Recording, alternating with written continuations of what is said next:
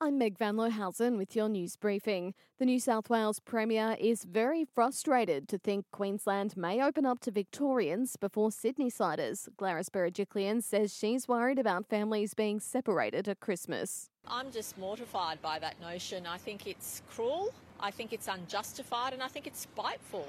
And there's no health or scientific basis to it. New South Wales has demonstrated that you can manage the pandemic by keeping the health facts or keeping the community safe, but also by keeping people in jobs. All of New South Wales, excluding Greater Sydney, are free to visit, while New South Wales will open up to Victoria in less than 2 weeks. It comes as Victoria's recorded 12 days straight of no new cases and no deaths. There's still 4 active cases in the state, just 1 from an unknown source.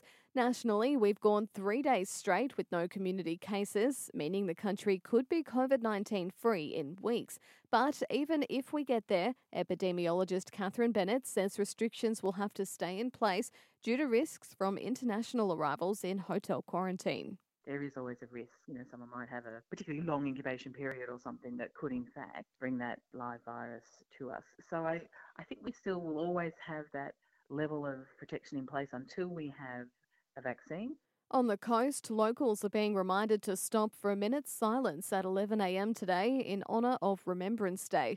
Maroochy RSL is holding a ceremony at Cotton Tree Cenotaph this morning, but President Michael Lidlow says there are a few changes to this year's service. We're conducting a normal service. The unfortunate part about it is we're restricted by numbers. We've actually made it an invitation-only event. We're restricted to about 267 in an enclosed area. Lidlow says the public will be able to pay their respects at the end of the ceremony, and for the rest of the day, the service will be streamed on the Maroochy RSL socials for those unable to attend. In sport, a Queensland legend is backing the Maroons to claim the series in hostile territory in Origin 2 tonight at ANZ Stadium. Billy Moore says they thrive as the underdogs. I actually think our side's even better. Bench is terrific. Demarnus Louis, he would have played for 10 years thinking he'd never get an Origin jersey. He gets one tonight. That's what Origin's about. That's the Queenslander, is you take your chances. Kurt Catewell, Jake Friend, they took it last time. You watch Demarnus Louis rumble. We're going to be good. For Queenslanders, the game kicks off at 6:10 tonight.